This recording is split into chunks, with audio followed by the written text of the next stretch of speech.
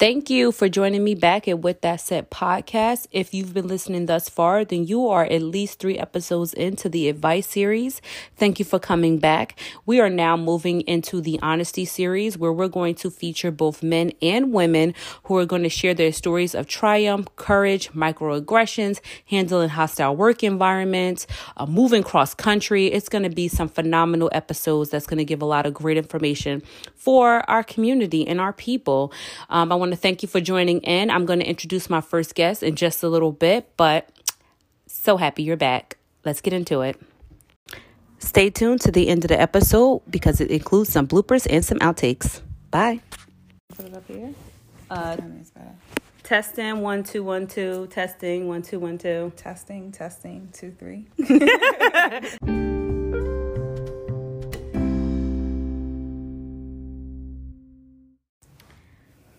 Hello, everybody, and welcome back to With That Said podcast, the podcast focused on helping guide Black millennials through corporate culture and really just workplace culture.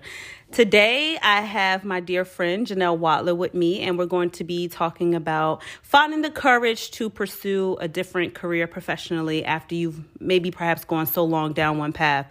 Finding the courage, finding the faith, and finding the support to pivot.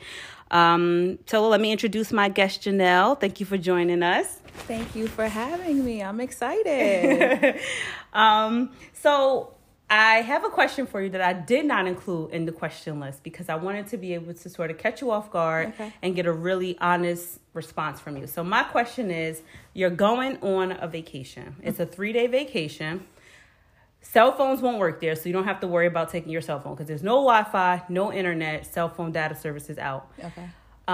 You're going there alone. You don't have to worry about food, water, or shelter because they have all of that there. Name 3 things you take with you. A bathing suit. Sandals. That's a good one. And some Tito's. Some Tito's, a bathing suit, sandals, and Tito's. Sure, a good time. I am absolutely shocked that those are the 3 things you're taking. You know what? To me, that tells me that you are independent and you know how to have fun, whether you're with people or not. Because you're like, I'm going to bring my turn-up time, my bathing suit, my sandals, because I'm going to have fun, even though I'm by myself. I'm going to have a great time. Girl, that's what it's about. You gotta enjoy. As long as my kids and my husband are taken care of, I'm good. I will have a blast. Okay. So I was hoping to use that question to kind of figure out what matters to you most. Like when you have no distractions around or social pressures, like what are the 3 things that you like really hold true to yourself? And I guess for you, it's preparedness, right? Because if you got your bathing suits and your sandals and your Tito's, then you're prepared for anything you're going to encounter. Well, you know what? It's about preparation and having fun and enjoying what I do, ultimately. For me, I would say that's social pressures. I mean, it can be hard, but for me, I try not to allow that to dictate the way that I move. Now, did you have that confidence as a young girl, or is that some confidence you developed like as you moved throughout life? I think it's as I moved throughout life. I feel like as a young girl, I did have a lot of times where I felt, like not enough or insecure, things like that. But thank God I had a strong mother who constantly just reassured me to know, like, you are enough. And if you don't think you are enough, then no one else will. So you have to validate yourself and not look for that validation outside. This is like new and juicy. So now I have to ask, was there a defining moment in your relationship with your mom, or do you remember how old you were where she told you, or where you were really able to like take in that you were enough? Like, do you have that memory? The honest truth is, you know what? My mother always fed that, like she fed my spirit in that way from a young child. I remember times when I was, in elementary school being teased and things like that. And she always fed my spirit, like, you're beautiful, you're enough. Don't let anybody tell you that you're not. You know who you are. And it wasn't until my adulthood, I would say in my early 20s, that I really started to realize what she was doing throughout all those years. Like, it didn't hit me. To me, it was just my mother just being my mother. She doesn't understand. She doesn't know what I'm going through at school. But when I was in my early 20s and I saw how insecurity could dictate the way that women move, it was like, oh no, that's not me. You know what I'm saying? And once that hit, that's when I realized, like, oh, that's what she was doing, you know? And so I try to do that with my kids now. Like, they're boys, but I try to feed their spirit every single day, you know, because society is so, I feel like if you don't have that around you, you can be easily swayed. And we're in a time with social media where kids are, they are so easily swayed that it's like, I'm afraid for my kids, you know? And so like I said, I try to feed their spirit to make sure that they know each and every day that they're enough.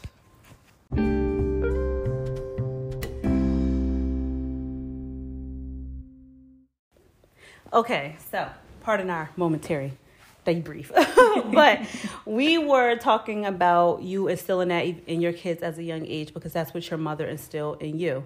So fast forward to that, you go to college because you talked a lot about some bad experiences you had in high school. Then you make it to college. Did you have those same experiences in college as well with being teased or not feeling you were enough and like, or was that like a whole transition period for you?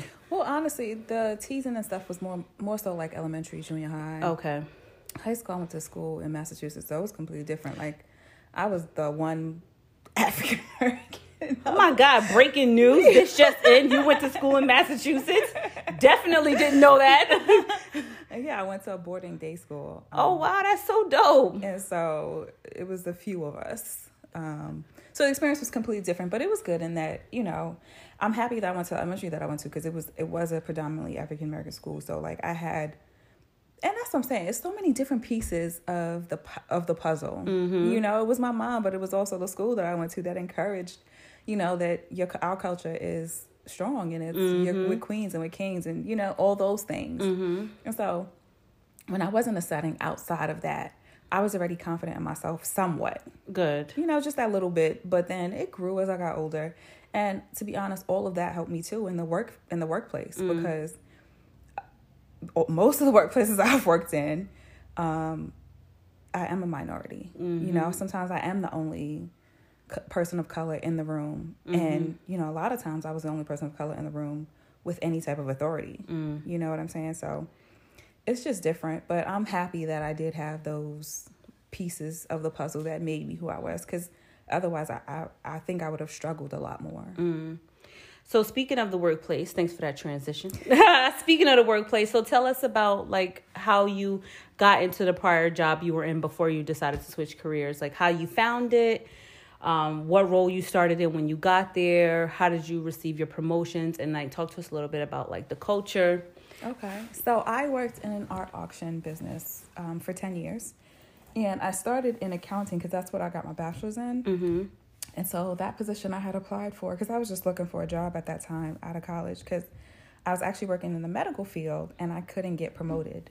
And so it was like, well, all right, I'll just leave. So I found this position and I had interviewed and they offered me the position the same day. And I took it. And so it was like I had to negotiate a little bit, but I went for it because when I had interviewed, the hiring manager said that she saw something in me and she was like, I could see you doing my job. And she was looking to retire. So I was like, okay. You know what I'm saying? I'm fresh out of college, early 20s. And this woman who is in her 60s is telling me that I could do her job. So White or black? Caucasian. She was okay. White. So with that in mind, I was just like, okay, I took the position, even though it was a slight pay cut at the time. But with the foresight to say, like, I'm going to be making more because of I'm looking to do this position. And I've always been the type to, like, no matter what position I'm in, I'm always looking to do more because I don't ever want to limit myself by saying, like, oh, this is only in my job requirement or something like that. Because I feel like that's how you grow. You know what I'm saying? Like, in any company, in any field. If you're looking to grow, you got to do more. But anyway, so I started working for that company in the accounting position, entry level, worked my way up to a senior level. And then as she retired, I became the operations director of the company. And I was doing that it took me about 3 years to get the promotion to that. And then I was doing that for 7 years. Now, when you say doing more, because I want to dig into that a little bit, because that's something I'm very passionate about. Like, that's how you get ahead, by doing more. Was it doing more within the realms of your job description, or were you taking on tasks that were outside of your job description? Taking on tasks outside of my job description. With permission or on your own? With permission. With always. permission. Yeah, okay. I would always. I'm a naturally inquisitive person, so I would always ask questions.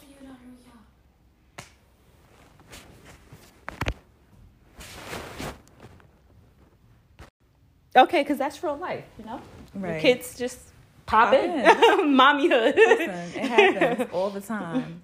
So you're in your career. You're obviously doing well because you're getting promoted from data entry to accounting to what was your final role before you decided to transition? Operations director. Director. Yeah. So talk to us a little bit about your aha moment. Like what transpired for you personally or professionally that made you say, this is not the right path for me? Well, like I said, like I was doing more, asking for more. At one point, I asked to become an auctioneer, or they thought that I would be good at being an auctioneer, so I did that. What's an auctioneer for the people who don't know? So we sold art, but we did it at auction. So it's an open auction to anybody. Anybody could come in and purchase artwork. We specialize in works of art on paper. So like prints, drawings, photography, books, and things like that. So an auctioneer basically calls the auction. So that's the person at the front of the room who takes bids and is basically telling you the increments to let you know where you can bid and things like that. So you would have been up there like, and 555. Yes. That would have been amazing. I did do that. I did that. Not as quickly, but yes, I did do that. But yeah, for me, it was just something new to try and do. That's cool. You know what I'm saying? And so with that said, I will say that although I was being promoted in the sense of taking on more responsibility, I had to fight for every penny that I got. You know what I'm saying? And what did that fight look like for you? Every single promotion that I got or every salary increase that I got came from me saying, oh, well, I deserve this. Oh, well, I've been doing this.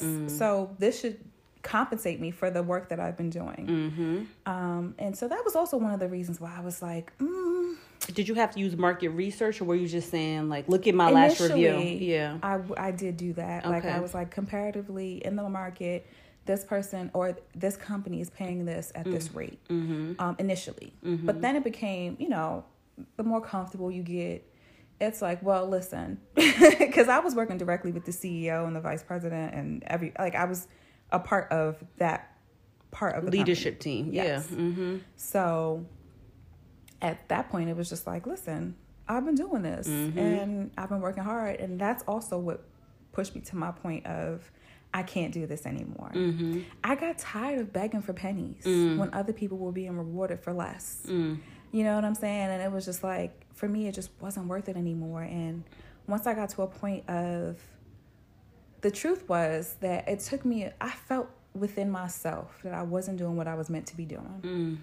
And it took a lot of prayer and patience and time to really get to that point of, oh no, this is not what I'm supposed to be doing, but this is. How did you know? What were you doing personally that you knew that was your purpose or that was your calling? To be honest, I've always wanted to go into the field of education. Always.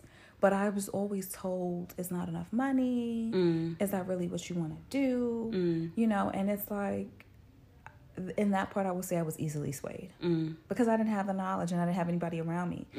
But thank God for my husband. I feel like God just put people in your way. His family is full of educators. And they were just like, you would be perfect for this. You should do it. You should try it. And the encouragement in that in itself was just like, wait a minute, maybe I should. And thank God I listened because I love every second of it. Oh, God bless you. Girl, do you know how good it feels when you feel like you're walking in your purpose? I do. In your purpose? Yeah. It's just like the best feeling on earth. And I'm blessed. And I feel like I just keep getting reassurances. And that just the other day, I met 2 people who knew my advisor, who is an African-American woman, who happens to be an African-American woman. And 2 women in the field of education. And they knew her. And they were like, oh, do you know Dr. So-and-so? And I was like, yeah, she's my advisor. And from that one little piece, networked. Anything you need, let me know. And it's just the building of that community and that bond and that strength. And it's just like, I just feel like I'm surrounded by strong women. I don't know how, what, but God is just lining things up for me. And it's just like, I feel amazing about it. And I cannot wait to see what is in store. For what's next. So talk to us about that day you walk in and you give your resignation and you say, and I don't care what you have for me. I'm going to invest in me. Like, what was that day like? What day was it? Do you remember what day of the week it was? Yeah, girl. First of all, it was a Friday. Right before the weekend. I hope it was at 2 p.m. I play no games. First of all, I'm the one that everybody had to go to quit. So I already was like, I'm the one who hired and fired. And, I did all of that. So with that, I was just like, to be honest, they had insulted me. And what happened? When I had my review, I was told I was the highest paid administrator. And I was just like, first of all, that is not my title or my role. And I had intended to stay a little bit longer because I had saved up some money. And my husband and I had talked about it. And he has been amazing. I kid you not. Like, from the moment I had any thoughts, any doubts, he's like, I got you. We'll figure it out. Let's do what's best for us, because what's best for you is what's best for us. And I cannot put a price on how valuable that is to have that type of support. But anyway, so I got a review. It was horrible. Not horrible, but my review was good, but they didn't want to pay me more. And I just got tired of begging. When you wrote your review of yourself, or is that the culture where you write a review of yourself and then they get it and then they can... Okay, so what's the culture? It was very unprofessional. Well, okay. So I tried my best to try to implement things like that, where we have annual reviews and things like that. But for this culture, it was more so like bonus time. So you get a bonus, your bonus is indicative of what you've done. Okay. And so for me, my bonus hadn't grown and my workload had grown tremendously. And so it was just like, I had enough. Like, I wasn't getting a salary increase. I wasn't getting a bonus increase. And I got insulted. And it was just like, I'm out. Because I was planning on staying a little bit longer because I was going to start school and do work and school. And once that happened, I went home. My husband was like, just quit. And I was like, all right. Say no more. Right. Say less. So did you write a letter? I did. Okay, I wrote a letter of resignation. I gave it to the CEO. How specific were you? Did you keep it vague, or did you really tell them why? Okay. No, I didn't tell them why. Okay. And the only thing I regret about that situation is that I wish I would have been more forward and honest about my feelings about the way that it went. You know what I'm saying? And that was only because I didn't want to hurt feelings or whatever. Like, I don't know. I was very sensitive to that. But I wish I would have been more honest, and I wish I didn't do it so drastically. Like, because legit. Did you tell you Friday, today's my last day type thing? Or no. Okay. What I did was I got my review. I think I got my review maybe Thursday. Friday, I mulled on it the day. So Friday, I go in and I'm like, oh no. But I'm scheduled to go on vacation for 2 weeks. Monday. Gorgeous. Just gorgeous. So glorious. I said, I'm giving you a month notice. Right? Because that was really my 2 weeks. Because I had 2 weeks vacation. You could have two more weeks when I come back. So I gave a month notice, quotation marks. But it was really 2 week notice. Okay. So how did they react? They were upset. They tried to pretend like, oh, it's okay. Okay, whatever you... They tried to be like, whatever you want to do. But they were upset. And I could feel it. But ultimately, it all worked out for everybody because I had to hire my replacement, which most people don't have to do. Did you get a good one, or did you leave them hanging? No, I did. Look at I got you, a so good classy. And she's still there, so it must have been a good hire. So ultimately, it worked out for everybody because I just couldn't do it no more. Oh, good. So you walk in morning. When did you tell them? Afternoon, evening? Afternoon, right before I was about to go home. Okay. So they gracefully say, okay, we wish you the best. What was your last day like? So the odd thing about it is I was the person, I did so many things. I was a chef that wore like 1,000 hats. But so I would throw parties for people when they left. That's so sweet. So like, oh, thank you for your work here, whatever. Yeah. And so I was like, oh, I didn't really want like a big party or anything like that because I didn't want it to be awkward because people say weird stuff. Sometimes it's weird. And I didn't want it to be weird. So I was just like, no, I don't need a party. And first of all, I was the one that threw parties. And I wasn't going to throw myself a party. So my last day, my boss, the CEO, comes in and he was like, oh, let's do an exit interview. So I was like, all right, fine, because I was the one who usually did the exit interviews. So we're talking, and thank God I didn't say nothing crazy, because this was like a whole fake prep for them to do like a little champagne and cookies for me in the conference room. So that was my last day. Packed all my stuff, make sure I drove in that day so I could make sure I take all my stuff. And that was it. And I never looked back. I mean, I was cordial with people for a little bit, but then the last time I went, it was awkward. So I never went back after that. Do you keep in touch with anybody there still? Not necessarily. One of the women that I hired, who's African American, she was amazing and I loved her. So when she called me and she said, oh, I need a reference, I was like, of course. Oh, great. So I referenced her and she got the position that she was looking to get, which was amazing. I'm so happy for her. But she was one of the only ones that I really kind of talked to after all of that. But I'm always looking at, listen, I will help where I can. You know, so if it was somebody else, I would help them too, no matter who they are. Because that's just who I am. I wouldn't shade anybody that way.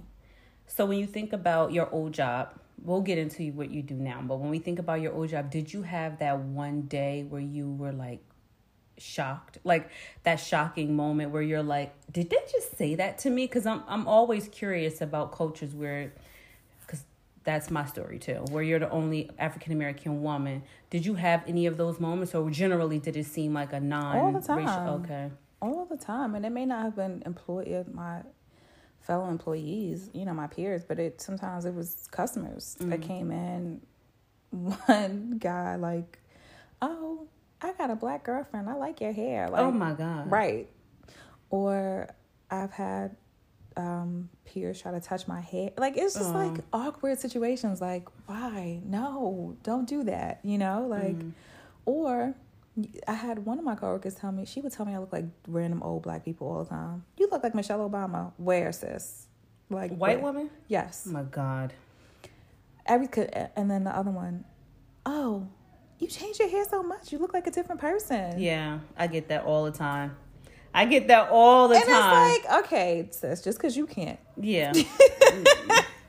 But like my whole face is still the same. Girl, all the time. Right. I get that all the time. Right. All the time. But I mean, it's a part of the culture, I get. Well, I feel like all I could do was try to correct it in that moment and move forward and make you feel uncomfortable, because I did do that. I was good for that. I'm not going to be alone here. Right. Like, I'm going to give you that same energy. Right. Yeah, I hear you. I hear you 100% on that. So you resign. I want to circle back to like the support part of the conversation, because that's like really important for a lot of women who are out there thinking about switching careers. They often find that like, gosh, what is that juxtaposition between I want to pursue my own passions, but at the same time not putting a load or bear on your husband to be like the financial sole provider in your situation, as you mentioned, or like how did you balance that out? And then like, do you feel like you have to overcompensate for not working in any way as a mother? Yeah, of course. I feel like, you know, you get that guilt because you don't want to put that burden on anybody. And the good part was that we had the conversation prior to for months before it even happened. Probably even a year before. And he was just like, figure out what you want to do and then we'll go from there. You know what I'm saying? And thank God, like I said, I had that support, because had I not, I wouldn't have been able to do what I'm doing. But ultimately, I will say that it took time, it took patience, and it took planning. Because without those things, I don't think I would have been able to. So how did you plan? You said you saved. Saved. How long did you save for? I guess, I've always been a saver. I'm not gonna lie, I've always been a saver. But I wanted to make sure that I had a certain amount of money to be able to accommodate that. Because my mom, funny enough, she had retired and moved. And she had told me a story about how quickly she spent $10,000 in a year. She was like, she didn't even realize she spent that much of her savings in a year just by moving and living and doing things. And I was like, oh, okay. So that had that number in my mind. Like, okay, I have to have at least a certain amount in order to like 30,000, 50,000, something like that, to be able to be comfortable in myself, because I'm not gonna lie, I love my husband, but I hate asking. Okay, so we're going to pause there for a quick second. I'm going to hit you guys with a little bit of music interlude because I got to turn my food timer off. So we'll be back. Okay, so I'm back. You know, you got to feed the black people. You don't, listen, you want to know somebody love you? If they don't feed you, they don't love you. So I had to turn off my food timer, but we're back. So we were talking about saving. You said that you've always been a saver. That's something, you know, your mom was saved. Well, she had spent $10,000 a year after she retired. So how much you don't have to give us a number, but like how many months, or was there like, I need to save for 3 months, 6 months, or what was that like for you? Well, for me, it wasn't necessarily the months because I knew that through conversation with my husband that our needs would be taken care of. Mm-hmm. So it was more so being able to be comfortable with knowing that I can provide for myself for what I want, mm-hmm. which is completely different than what you need. And having the ability to go from buying what you want, doing what you want, whenever you want, mm-hmm. to not is a drastic difference. Mm-hmm. Did you guys have separate accounts prior to you? We did. Okay, so there you go. And we still do. Yeah. Okay. We had separate accounts, and we have a joint account that we use to pay bills. Mm-hmm. And so that's an adjustment. Some people do it differently, you know, but for us, it had worked. And so, nonetheless, I will say that it's a difficult transition in going from being able to provide for yourself and do what you want to not necessarily. Mm-hmm. So it depends on your dynamic. Mm-hmm. Some women or some people have it where they have all the money in one account. So, you know, mm-hmm. yeah, I'm comfortable, you comfortable. I figure it out. If something goes wrong, we could talk about it. Mm-hmm. Whereas for us, it hasn't been that way. Mm-hmm. So that's one thing I would try to like. I wish I would have ironed that out first. Mm-hmm. Because that was one thing that it's difficult, you know, going from being in control of your own finances to trusting in someone solely. Mm-hmm. Do you panic ever? Not that he won't be able to pay the bills, but like, do you ever wake up and say, "Oh my God, like I know I want to buy this, but now I got to go ask him." Like, do you ever feel awkward or? But yes, I am. Like I started to say that. It's difficult to ask for what I want. Mm-hmm. For what I need or for what we need, mm-hmm. it's easy. Mm-hmm. But when I want something, it's hard. So to be honest, I just buy it myself. And that was a part of me saving, mm-hmm. I guess. Like, you know what I'm saying? But some people have it set up different. They could, you know, when all the money's on one pot, you can buy what you want and be comfortable and do all that. And I want to work towards that. I'm not going to say that I don't. Like, I want to work towards being able to do something like that. But right now, we're just not there. But I'm okay with that. Yeah. I mean, so your wants, you say you're taking care of separately mm-hmm. from whatever you need. Mm-hmm. Okay, so now I want to transition because you mentioned that you were in education. Mm-hmm. But you didn't really say exactly what your long-term goals are for once you finish school. Like, what are your long-term goals? What is it that you see yourself doing? And are you still sure you're on the right path? I'm 100% sure I'm on the right path. And I say that because every time I walk into a school and I have children screaming my name, Mrs. Watler, and giving me hugs, and just the energy is the best feeling I've ever had in my life. So you really ready to have somebody, not only your own kids calling you mommy, but somebody calling your name all day, girl? Yeah, girl, I love it. I love it. And the reward that I get from seeing them get it. Mm. You know what I'm saying? Mm-hmm.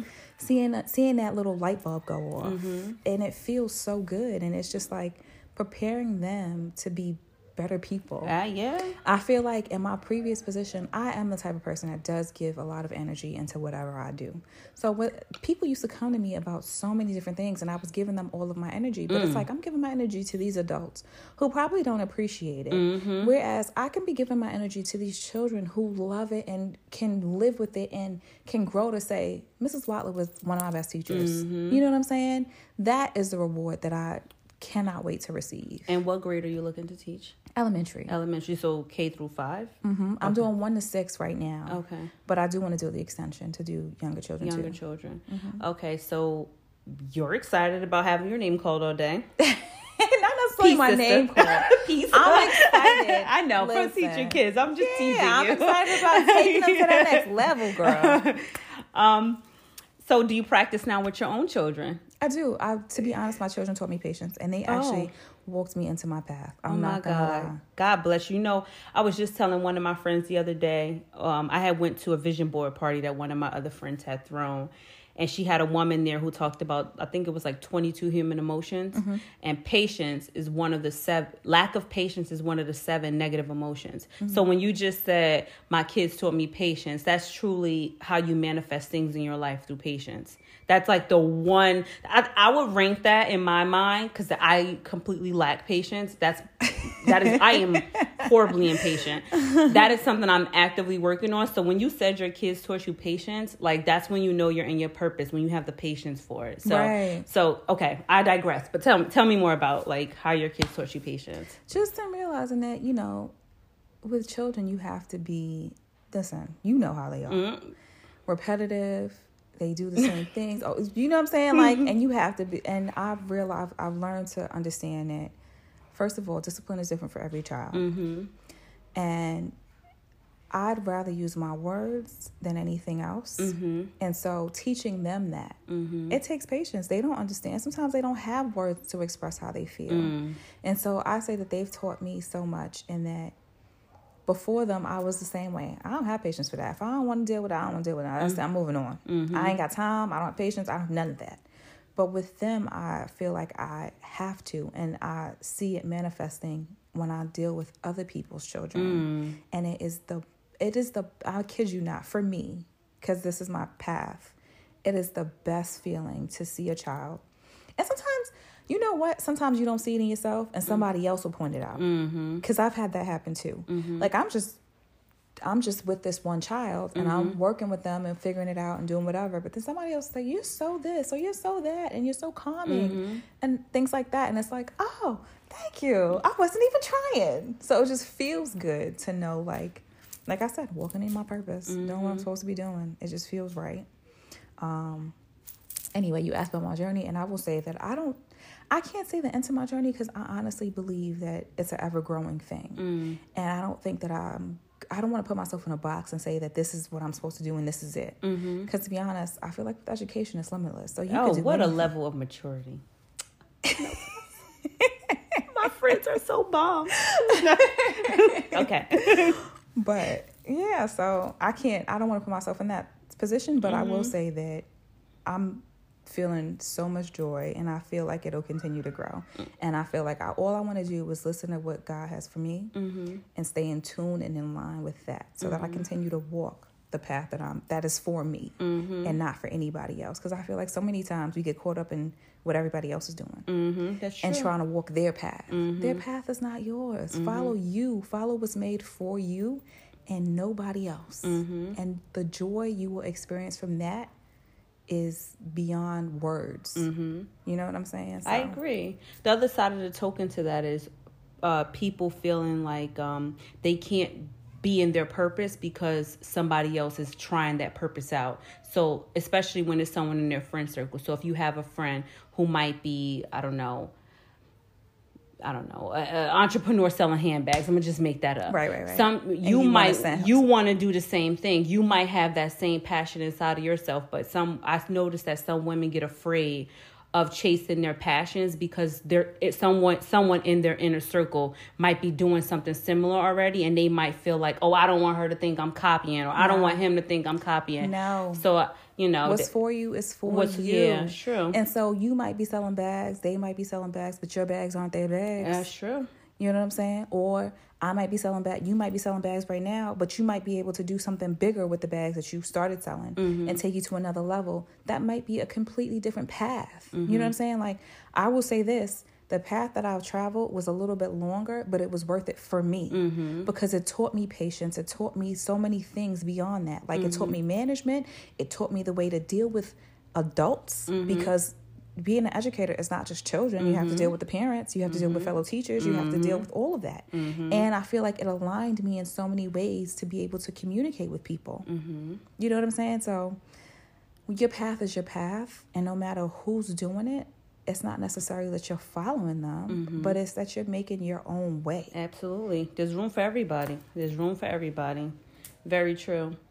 So is there any final words you want to leave us with, or anything we didn't cover that you feel the audience needs to hear? No, I love this conversation. I think you're doing amazing things. Oh, thank you. I really do. And it's a space that's necessary. Yeah, especially for Black women. Yeah.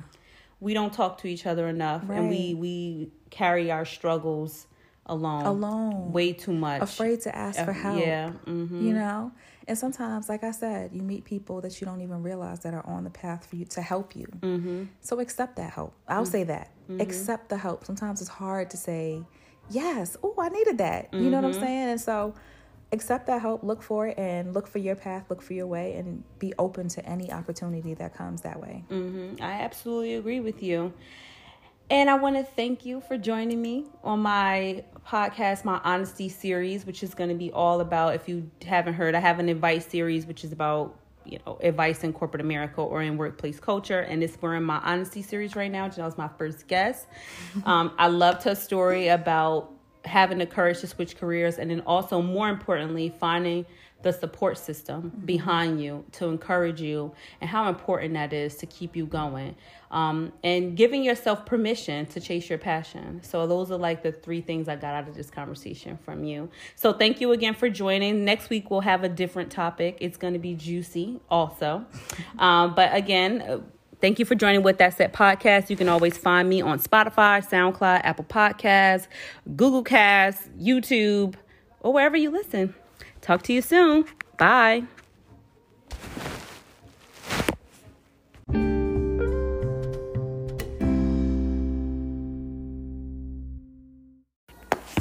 Okay, so I do have one more question. This is the bonus question, just in case I can't figure out how to edit this, because I'm keeping it all the way real. This might be in the end.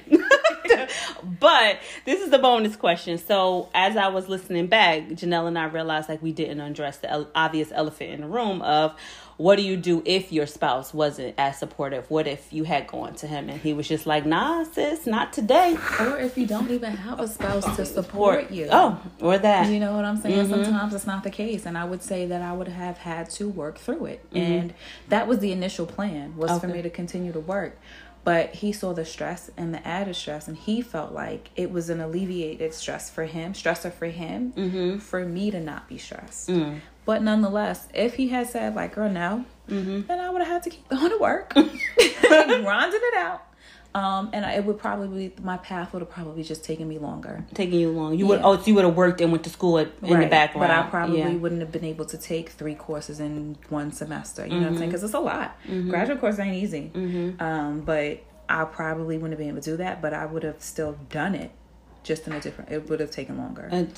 But again, like I said, if it's your path, follow it. Yeah. Listen to the signs. And don't block them out, because it's easy to block them and say like, and make excuses. Don't make excuses. Live your life. Tomorrow's not promised. So. It's very true. All right. That was my bonus question, because some people need to hear that. All right. So like, yeah, we were just talking about like the importance that therapy plays. And I was telling Jenelle how I'm at that point now where I wanted to switch careers at some point. And you be on the brink of a psychotic break. So tell us about that. Like, the transition was so much, because at that same time I was going from an apartment to a house, which was added expenses, unknown expenses, and leaving my job and trying to figure out how to be a mom or wife in a different way, because I felt like I had to overcompensate for the things to make up for me not going to work, if that makes sense.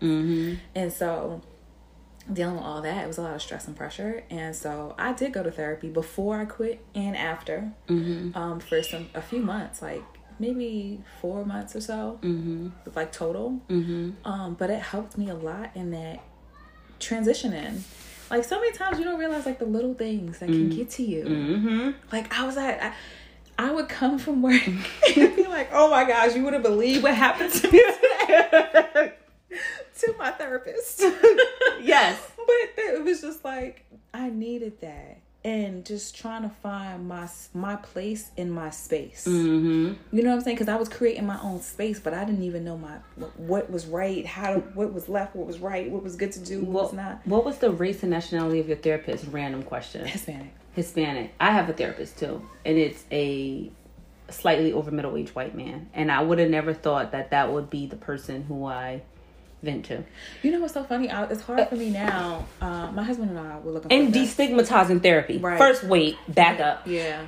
How can we talk to Black women about destigmatizing therapy? Because I feel like there's like, you go to therapy? Like, what's wrong with you? Listen, like, girl, let's go there. Listen, sometimes you have to express how you feel, and sometimes it's hard to do that with the people you love. I'm sorry to say it. But sometimes you just need unbiased ear. And sometimes you just need an unbiased ear to figure out your way.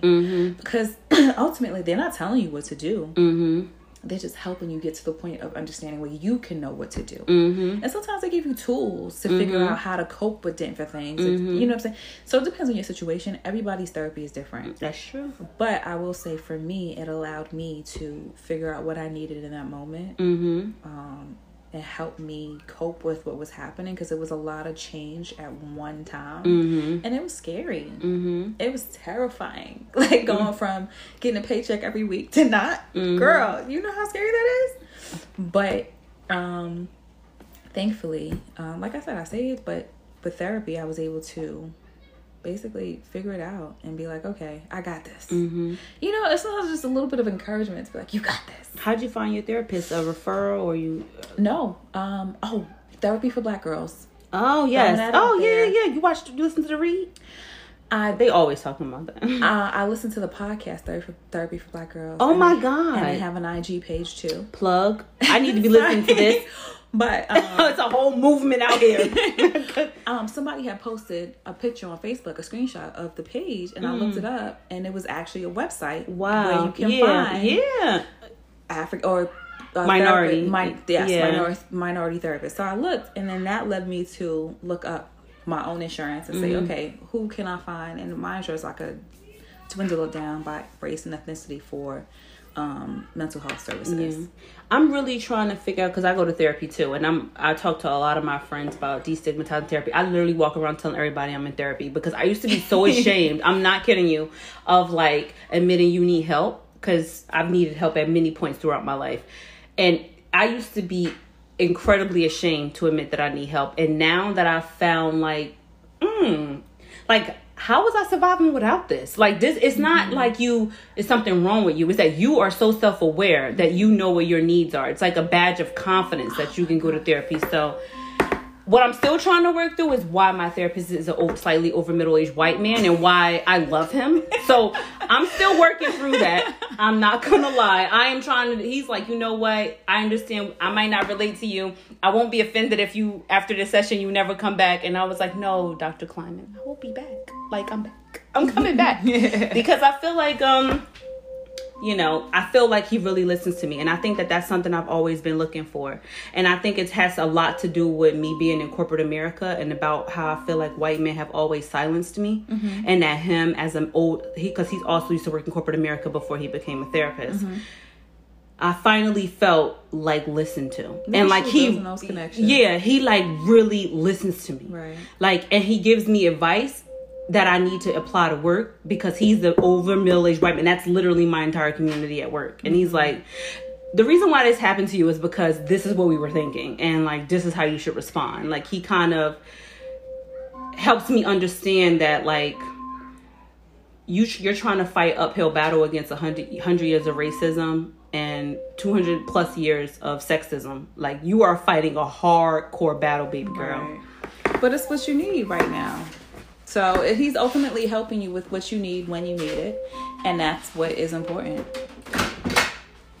You know what I'm saying? Like, he is what you need. For you, he's a representation of what you need to hear from to help you build in your current situation. Yeah. Now, a year from now, when you're doing something else. That's true. Is he still going to be that same person? I don't know. Probably. Who knows? Who knows? So what about your therapist? How did you like realize you didn't need it anymore? Like, what was that like? I was going and I couldn't find stuff to talk about. You were like, you cured me. You worked, boo. It was like I was trying to find stuff to talk about. And it was like, well, girl, if I have to find something to talk about, then I think I'm okay. I'll wait till you know what? I think I'm all right for right now. I'll come back in a little bit. And I feel like I needed help in other situations that she just couldn't help me with. And why do you think? Because she couldn't relate? No. Well, my complaints at that moment were marital complaints. And if we're not doing therapy, then me doing therapy on my own doesn't really benefit our relationship. Mm-hmm. And so at that point, it was like, well, I'm going to sit here and complain about my husband every day. That's not going to help me. Mm-hmm. So I'd rather just wait until we can go together to figure it out together. So we going to have you back on when we talk about, when we get to the relationship series and how that relates to this whole thing of becoming a woman and being a professional, because I did marriage counseling and that shit works. Like, you need that, man. That's another thing Black people need to stop doing, okay? Get your ass in therapy so you can save your marriage if that's what you need. So, all right. Thank you, Jenelle. All right. Bye, guys.